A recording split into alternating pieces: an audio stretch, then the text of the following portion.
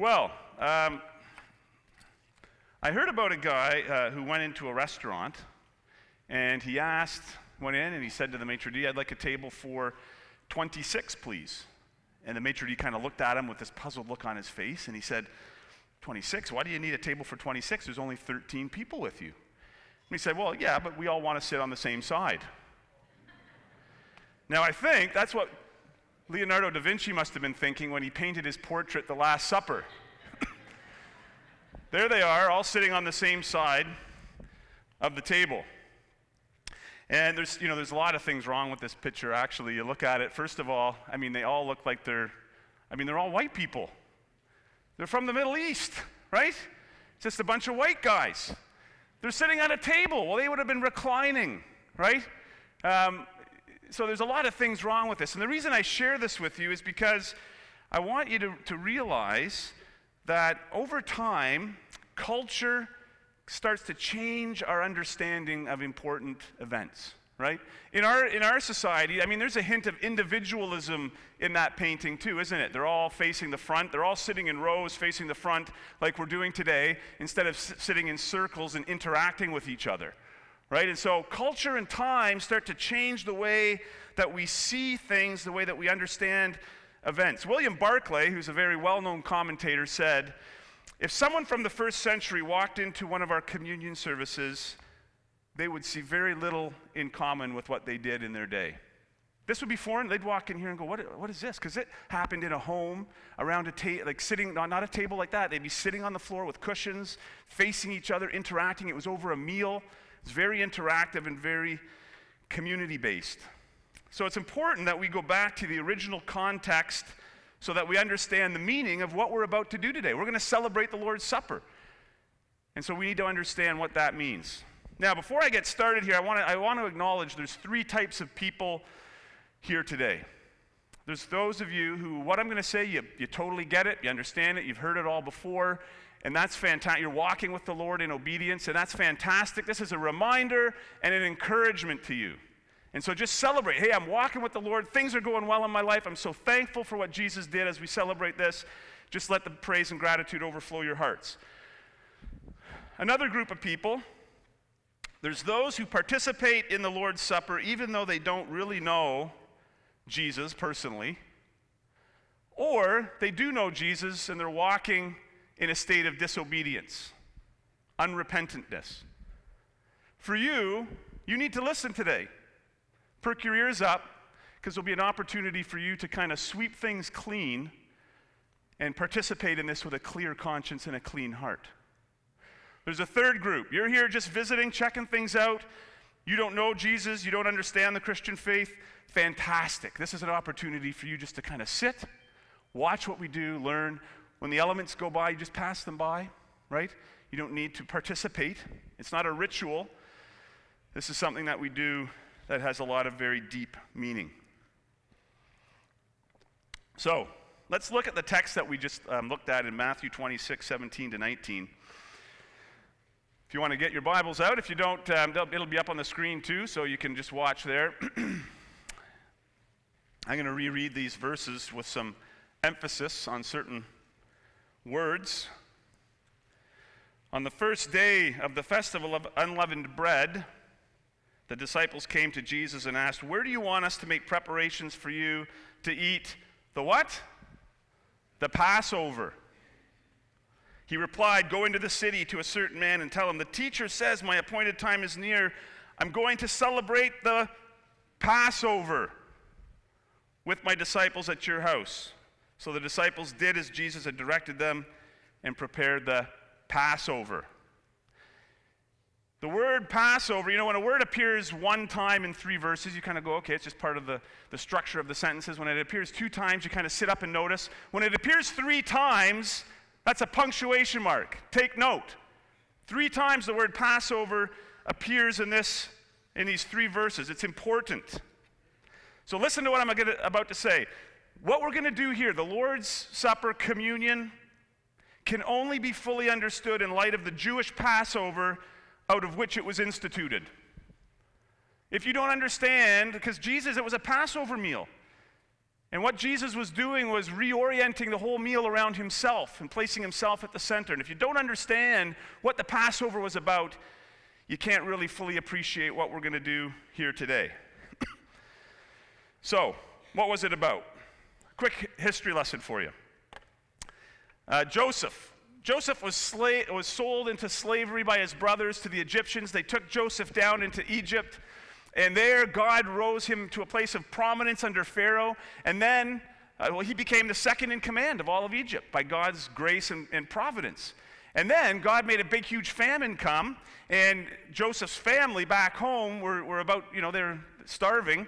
And so they go down to Egypt to buy some grain because Joseph, through God's instructions, was able to save up enough grain. And the rest of the world, the known world at that time, was coming to them to get grain. And so they end up, the whole family, down in Egypt, and they're there for quite some time. They're there for 400 years, many generations. And over that time, they started to grow and become so numerous that Pharaoh saw them as a threat to national security.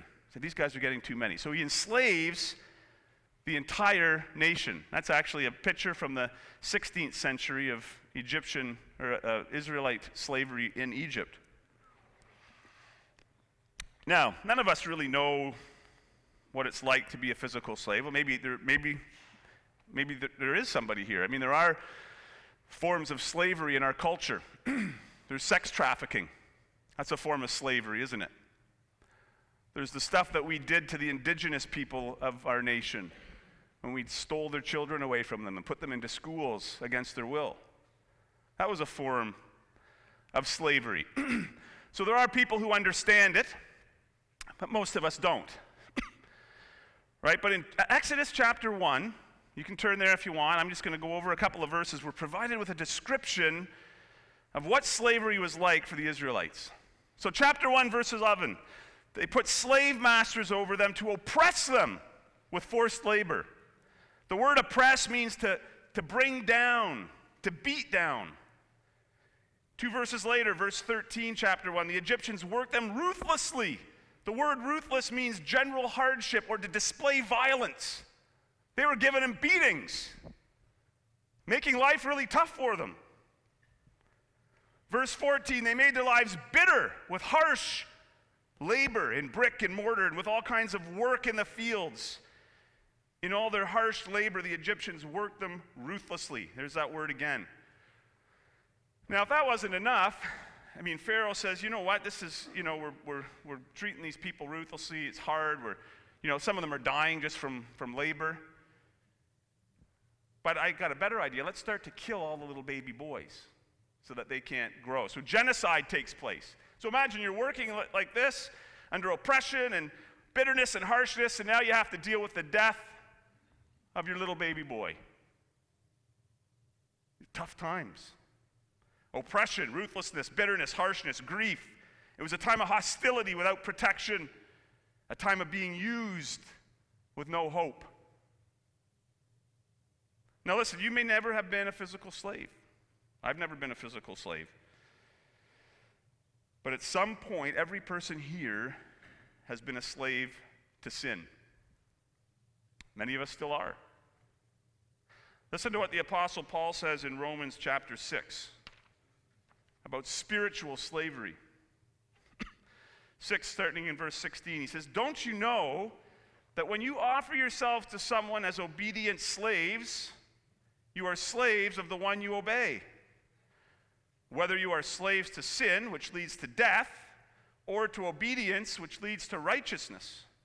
But thanks be to God that though you used to be slaves to sin, you have come to obey from your heart the pattern of teaching that has now claimed your allegiance.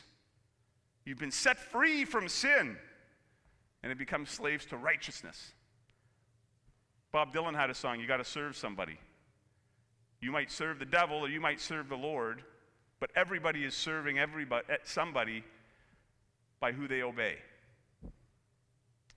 So the question is, who are you obeying? Our culture uses the word addiction. The Bible uses the word slavery. If you cannot stop a sinful pattern in your life, you're a slave. Now, there's physical slavery, right? We're in the middle of an opioid crisis in our country. Hundreds of thousands, if not millions of people are addicted to pharmaceutical drugs that are destroying their lives. One of my best friends, I lost him to this. And I went in and watched him on his hospital bed. You know, he started to inject it. That's how addicted he was. When I would go to his home, there'd be blood spots on the ceiling.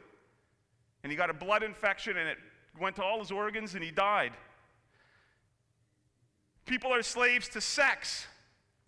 Listen, statistics say that Barna did a study of evangelical Christians. That's us. 50% of the men in this room watch porn once a month. Once a month. People are slaves to eating. It's causing all kinds of health problems, heart disease, diabetes. Then there's alcohol, there's tobacco, there's marijuana. The list goes on. Physical addictions are endless. Then there's mental slavery. Here at home, the statistics say that more than 6.7 million Canadians struggle with mental illness, depression, anxiety. When I read this, I wept at my computer. 11 people in Canada die every day of suicide. 11 a day. Listen, there's people who live double lives and present a persona that's not an accurate reflection of who they are. So the turning point for the Israelites, I'm trying to make this applicable to you as I go, because you may go, oh yeah, slavery, whatever. There's lots of slavery going on in our culture, folks. It's just a different kind. So the turning point for the Israelites comes in Exodus 2. This is what we read. The Israelites groaned in their slavery and they cried out. I looked up the words for these ones. Groaned actually means moaned. And cried out means shrieked. There's only a couple of places that I've heard people moaning and shrieking. It's in hospital rooms, right? Or there's some extreme pain. My stepdad, Reg, is here. He got his finger injured and had to get a needle in his, remember, Reg, when you got that big needle injected into your hand to freeze it? And I heard him shrieking from like way down the hall, right? It wasn't pleasant. My friend that I told you about that ended up in the hospital, I heard him moaning as his legs were this big because his kidneys shut down. And the last thing he said to me, I leaned into him and I said, Jerry, I said, Jesus loves you. And the last words he said to me was, I love him too. I don't know what you do with that, but I'm hoping that I get to see Jerry again. So, they groaned and they shrieked. And then it says their cry for help, because of their slavery, went up to God. Went up to God. Their groans turned to prayers. Have you ever shrieked a prayer? Groaned a prayer, moaned a prayer out to God? And it moved the God of the universe to come and deliver them. So let me ask you, there's people in here who are enslaved, there's no doubt. I have no doubt about it. Do you want to be delivered? Are you at the point where you're moaning and you're shrieking from your bondage to whatever sin has got a hold of you, has moved you to pray and ask God to deliver you? Because if you have, he's ready. He wants to deliver you. That's what he came for. So then we're told God had a plan. He had a plan to deliver these Hebrews, the Israelites, out of Egypt. He had this little boy, you know, they were killing all the baby boys. Well, he had this one picked out, Moses. And he protected him and he saved him. And he ended up getting found by Pharaoh's daughter and brought into the palace. And then God calls him out to save his people. He leaves the palace to go and deliver his people, to be used by God to deliver his people. You know, Moses is just really a little pointer to Jesus, right? I mean, they wanted to kill Moses as a baby. Who else did they want to kill as a baby? They wanted to kill Jesus, didn't they, as a baby? Moses was part of the royal family. Jesus was part of the heavenly royal family. Moses left the royal family to go deliver his people. Jesus left his royal family, came down here to deliver us. Jesus is all through the Old Testament. Everything points to him.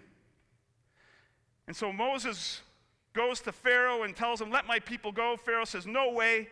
At this point, there's nothing Moses can do. He can't twist his arm. He can't force him to free his people. So this really becomes now a conflict between heaven and earth, between God and Pharaoh and the gods of Egypt. And really it just comes down to Pharaoh's disobedience, right? Sin is really just a manifestation of your heart, right? The sins are, in my mind, I mean, some of them as they impact other people's lives, it's just really a manifestation of your rebellion and your unwillingness to yield and to repent. And let me tell you, as I thought about this, I thought, God loves obedience, and he hates disobedience. He loves us, but he hates disobedience. And I thought, well, why? Why does God love obedience and hate disobedience? Obedience honors him. Disobedience dishonors him. And I felt this, not too long ago. My dog, Belle, she, we're out, I let her off the leash. She's running around, all of a sudden, squirrel. Well, she's gone, right?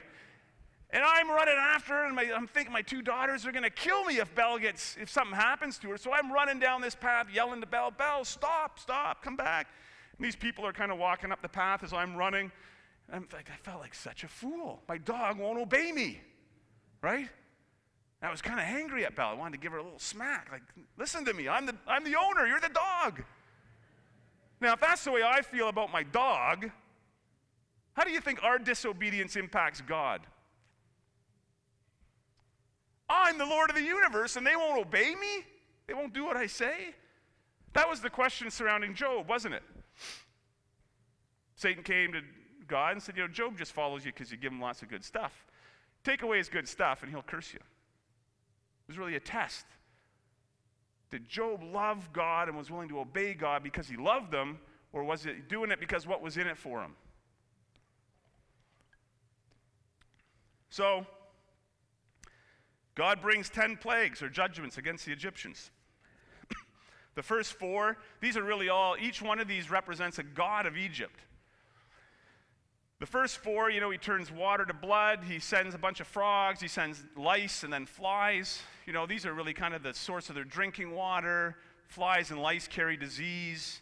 These are affecting them in some significant ways, but you can kind of get around it a little bit. And the first 4, the Israelites and the Egyptians suffered under these first 4. But then in the 5th one, before the 5th one happened, God segregates the Israelites into their own little part of the country. And then he sends the next 5. And so when the cattle starts to die, Pharaoh says, "Go look over at the Israelites area and see what's going on there." And so they come back and they go, no, the cows aren't dying over there. They're only dying here. And then boils break out. Pharaoh sends a guy over. No boils for the Israelites, just boils for us. And then there's hail, and then there's locusts, there's darkness. No, it's not dark over where the Israelites are, it's only dark here. And these first 9 plagues are like warning shots across the bow of the Egyptian ship. God is so patient and merciful. After all this disobedience, he's sending them warning shots across the bow of the ship. It reminds me of this passage in 2 Peter 3:9. It says that God is patient with you, not wanting anyone to perish, but everyone to come to repentance. God doesn't want anybody here to perish. Didn't want the Egyptians to perish. He wants them to come to repentance. So he sends these warning shots. And God goes back to Pharaoh one more time. Tell him there's one more plague to come. This one will make all the other ones seem superfluous.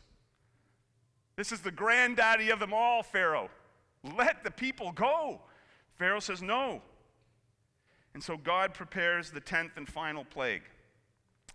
But he provides a way out of this judgment called the Passover. So the Passover. On the back of your little papers there's Exodus chapter 12, verse 1 to 9. If you don't have those papers, you can You can look it up in your scriptures. Exodus 12, verse 1 to 9. I'm just going to kind of skim through this. There's 5 things I want to share with you that God, I think, are worth highlighting for what we're talking about today. So each man is to take a lamb for his family, and there's 5 things. The lamb was for the whole community. Listen, there's an individual aspect to faith, right? We have to apply it to ourselves, but there's also a communal aspect, and I think we in the West have lost a bit of the community aspect to faith, right? It's more just about me. I'm doing communion by myself. Well, it was a family meal. It was a gathering. They would do it together. And so it was about a community and an individual together at the same time. It was to be a year-old male without defect. The animal had to be perfect. The lamb was going to be a substitute for the firstborn. In every house in Egypt, the firstborn was going to die. Egyptian or Israelite, didn't matter. And in the Israelite home, someone did die, but it was the lamb instead of the firstborn, if they did what God said, if they obeyed him. The third is the lamb had to be sacrificed and the blood applied. So you'd have this little lamb. Actually they would bring it into their house. So if this is their house here, they'd go in, they'd bring the lamb in with them, they'd keep it in their home. I think that's significant. They'd bring it into their home for 2 weeks where it would live with them. And then on the eve of the Passover, they would cut its throat, they would drain the blood into a basin, they'd take the lamb back in to get it prepared to eat, right? And then what they would do is what God told them to do is they had to apply the blood on the doorposts of their door, of their house. Right? This was a protective covering for them. It's the blood that has the power to make us acceptable before God. It's not you. It's not what you do. The blood makes them acceptable before God. And applying the blood to the doorposts was an act of obedience and faith. Now, this is not faith that is kind of a leap into the dark, okay? It's faith based on evidence. They'd seen the first 9 plagues. They've seen them all happen.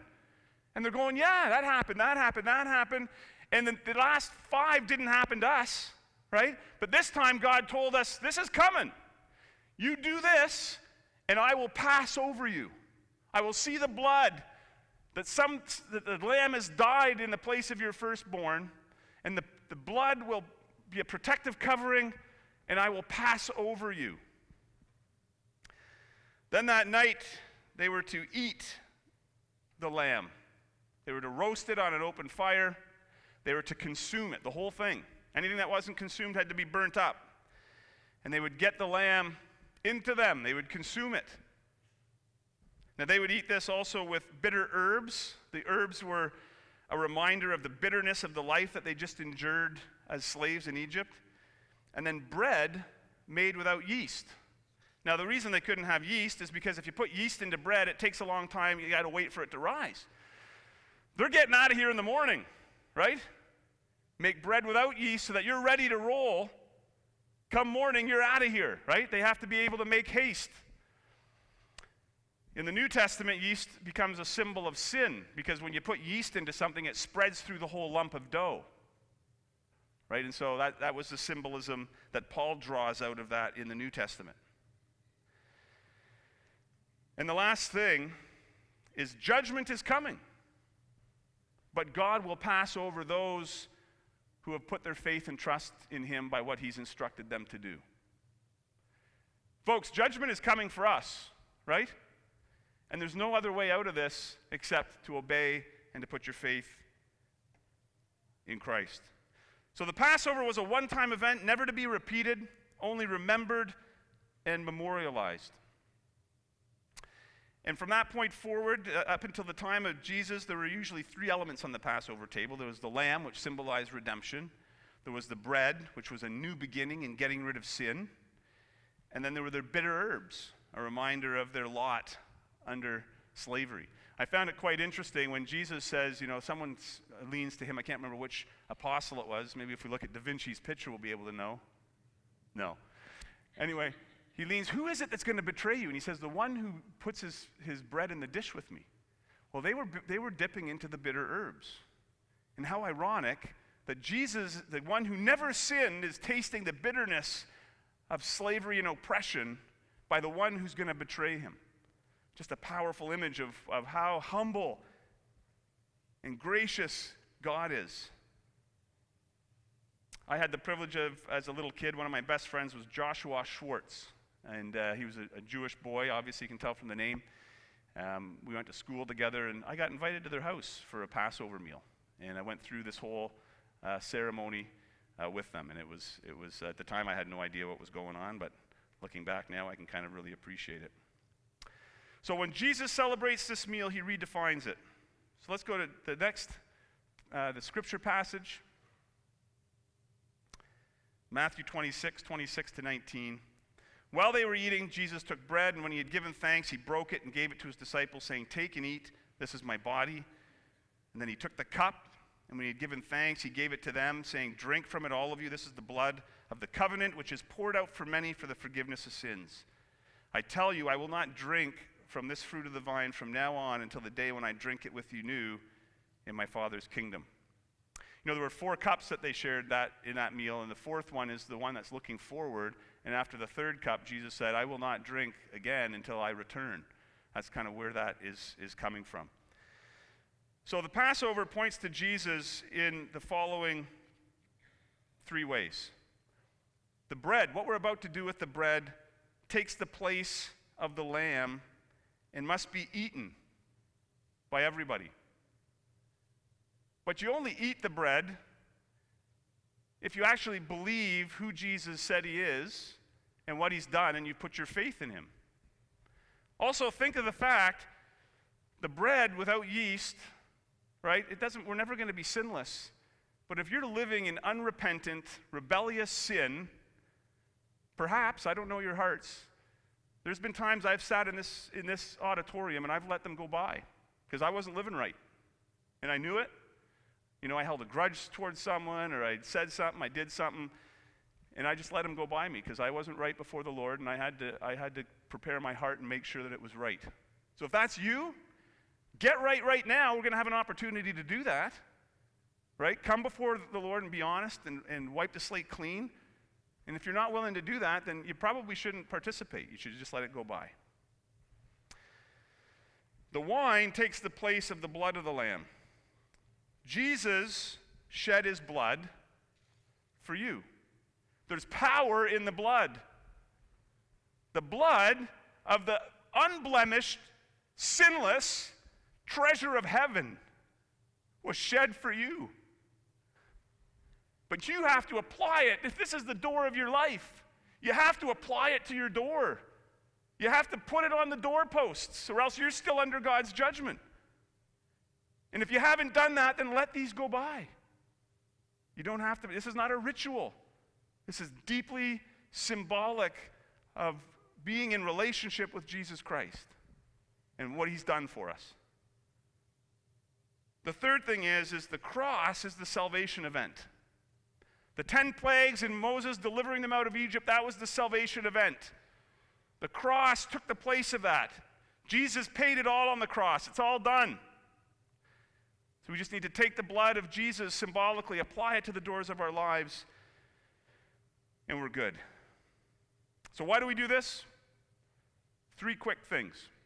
First, we want to remember where we came from. I wish we had bitter herbs. Those herbs were so bitter that you would eat them and you would start weeping because of the fumes from the herbs. And you need to look back. Sometimes I think we forget where we came from. Someone said to me the other day, "Oh, you go to church and you just pretend that you got it all together and you're good." I said, "You got it all wrong." I said, "The church is a hospital. If anything, me going to church is a testimony of the fact that I don't have it all together, that I'm sick." Like, would you say, you go to the hospital because you're pretending that you're well? No, I come here because I'm sick. and I need Jesus. So we remember where we came from.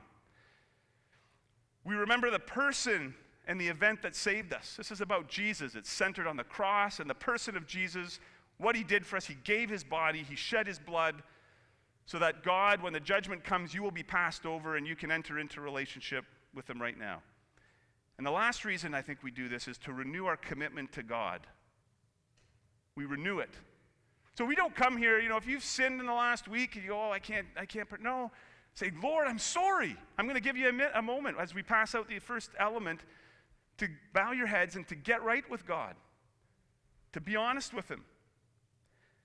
In John chapter 3, the woman at the well, Jesus says to her, God is looking for worshipers who will worship in spirit and in truth. The word truth there is aletheia. And it's different than our 21st century concept of truth. It literally means concealedness. It means disclosure. It means revealing. It means the state of not being hidden. God wants you to come clean. When Adam and Eve sinned, the first thing they did is they hid. And what did God do? He called to them. He said, where are you? He knew where they are. He wanted them to come clean, to come out. So if there's stuff in your life that you've done this week, 2 weeks ago, the last month, you've been doing it for a year, let's sweep the yeast out. Get it out of your house and make a fresh commitment that you're going to start walking the way of obedience. And if you've been walking that way, then just celebrate the goodness of God. And if you're new here, just let him go by. Just watch and learn. However, I want to say this before we go here. I know there were Egyptians that watched all this in Egypt when this went down, and they left. The Bible says they left with the Israelites. I'm not sticking around here. I'm following this God. He's the real deal, right? I don't know. It doesn't say in the scriptures, but I got to think. They'd seen these first 9, and then the Egyptians start hearing, the firstborn, you're going to die unless you do this. I mean, I'd hope if I was an Egyptian, I would have painted my doors, right? So if you're hearing this for the first time, and God's done something in your heart, and you've just put your faith in Jesus this morning, right now, you want to apply the blood of Jesus to the door of your life, then just say that to God in a prayer and participate with us. This is a new beginning, a door to a new beginning, a new life. I'm going to pray now for the first element. We'll distribute them. And then while they're going around, just please be quiet. Take a moment by yourself and get right with God. And then I'll give you some further instructions. Lord, we thank you for your goodness, your love, your kindness to us, that you gave everything that was precious and valuable for us so that we could be redeemed, we could be forgiven, we could enter into relationship with you. We thank you, Jesus, that you gave your body as a substitute for us so that we would not have to endure the judgment and the punishment of God, and that we could be free and clean and forgiven and enter into a relationship with you, which results in joy and peace and kindness and goodness and self-control, all these good things. So we pray as we celebrate that those who have to get right with you would get right, those who are right with you would just rejoice, and those who don't know you can let it pass by unless something you've worked in them right now, they can participate and be part of what we're about to do. And I ask that in Jesus' name. Amen. There's 3 people I talked to earlier. If you came into this place, you're doing well, you're walking with the Lord, you know the Lord, and today was just an encouragement to you and a time to just be grateful and thankful, then bless you, and may God's peace continue to rest on you, and may you continue in that obedience.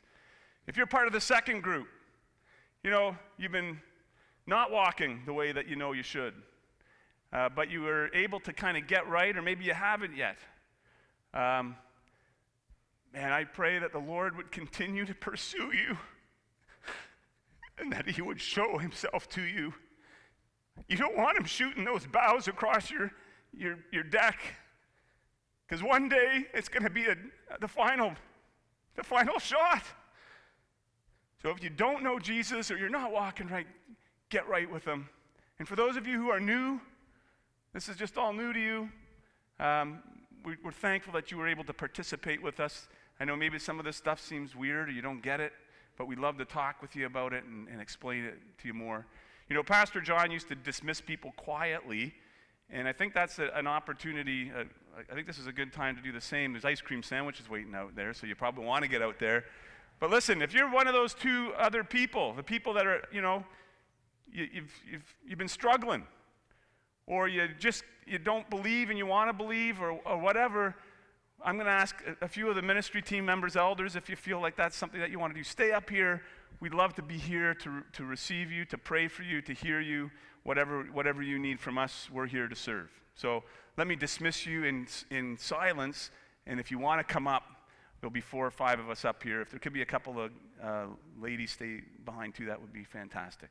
So God bless you. May you go in the peace of God and the love of Jesus. Amen.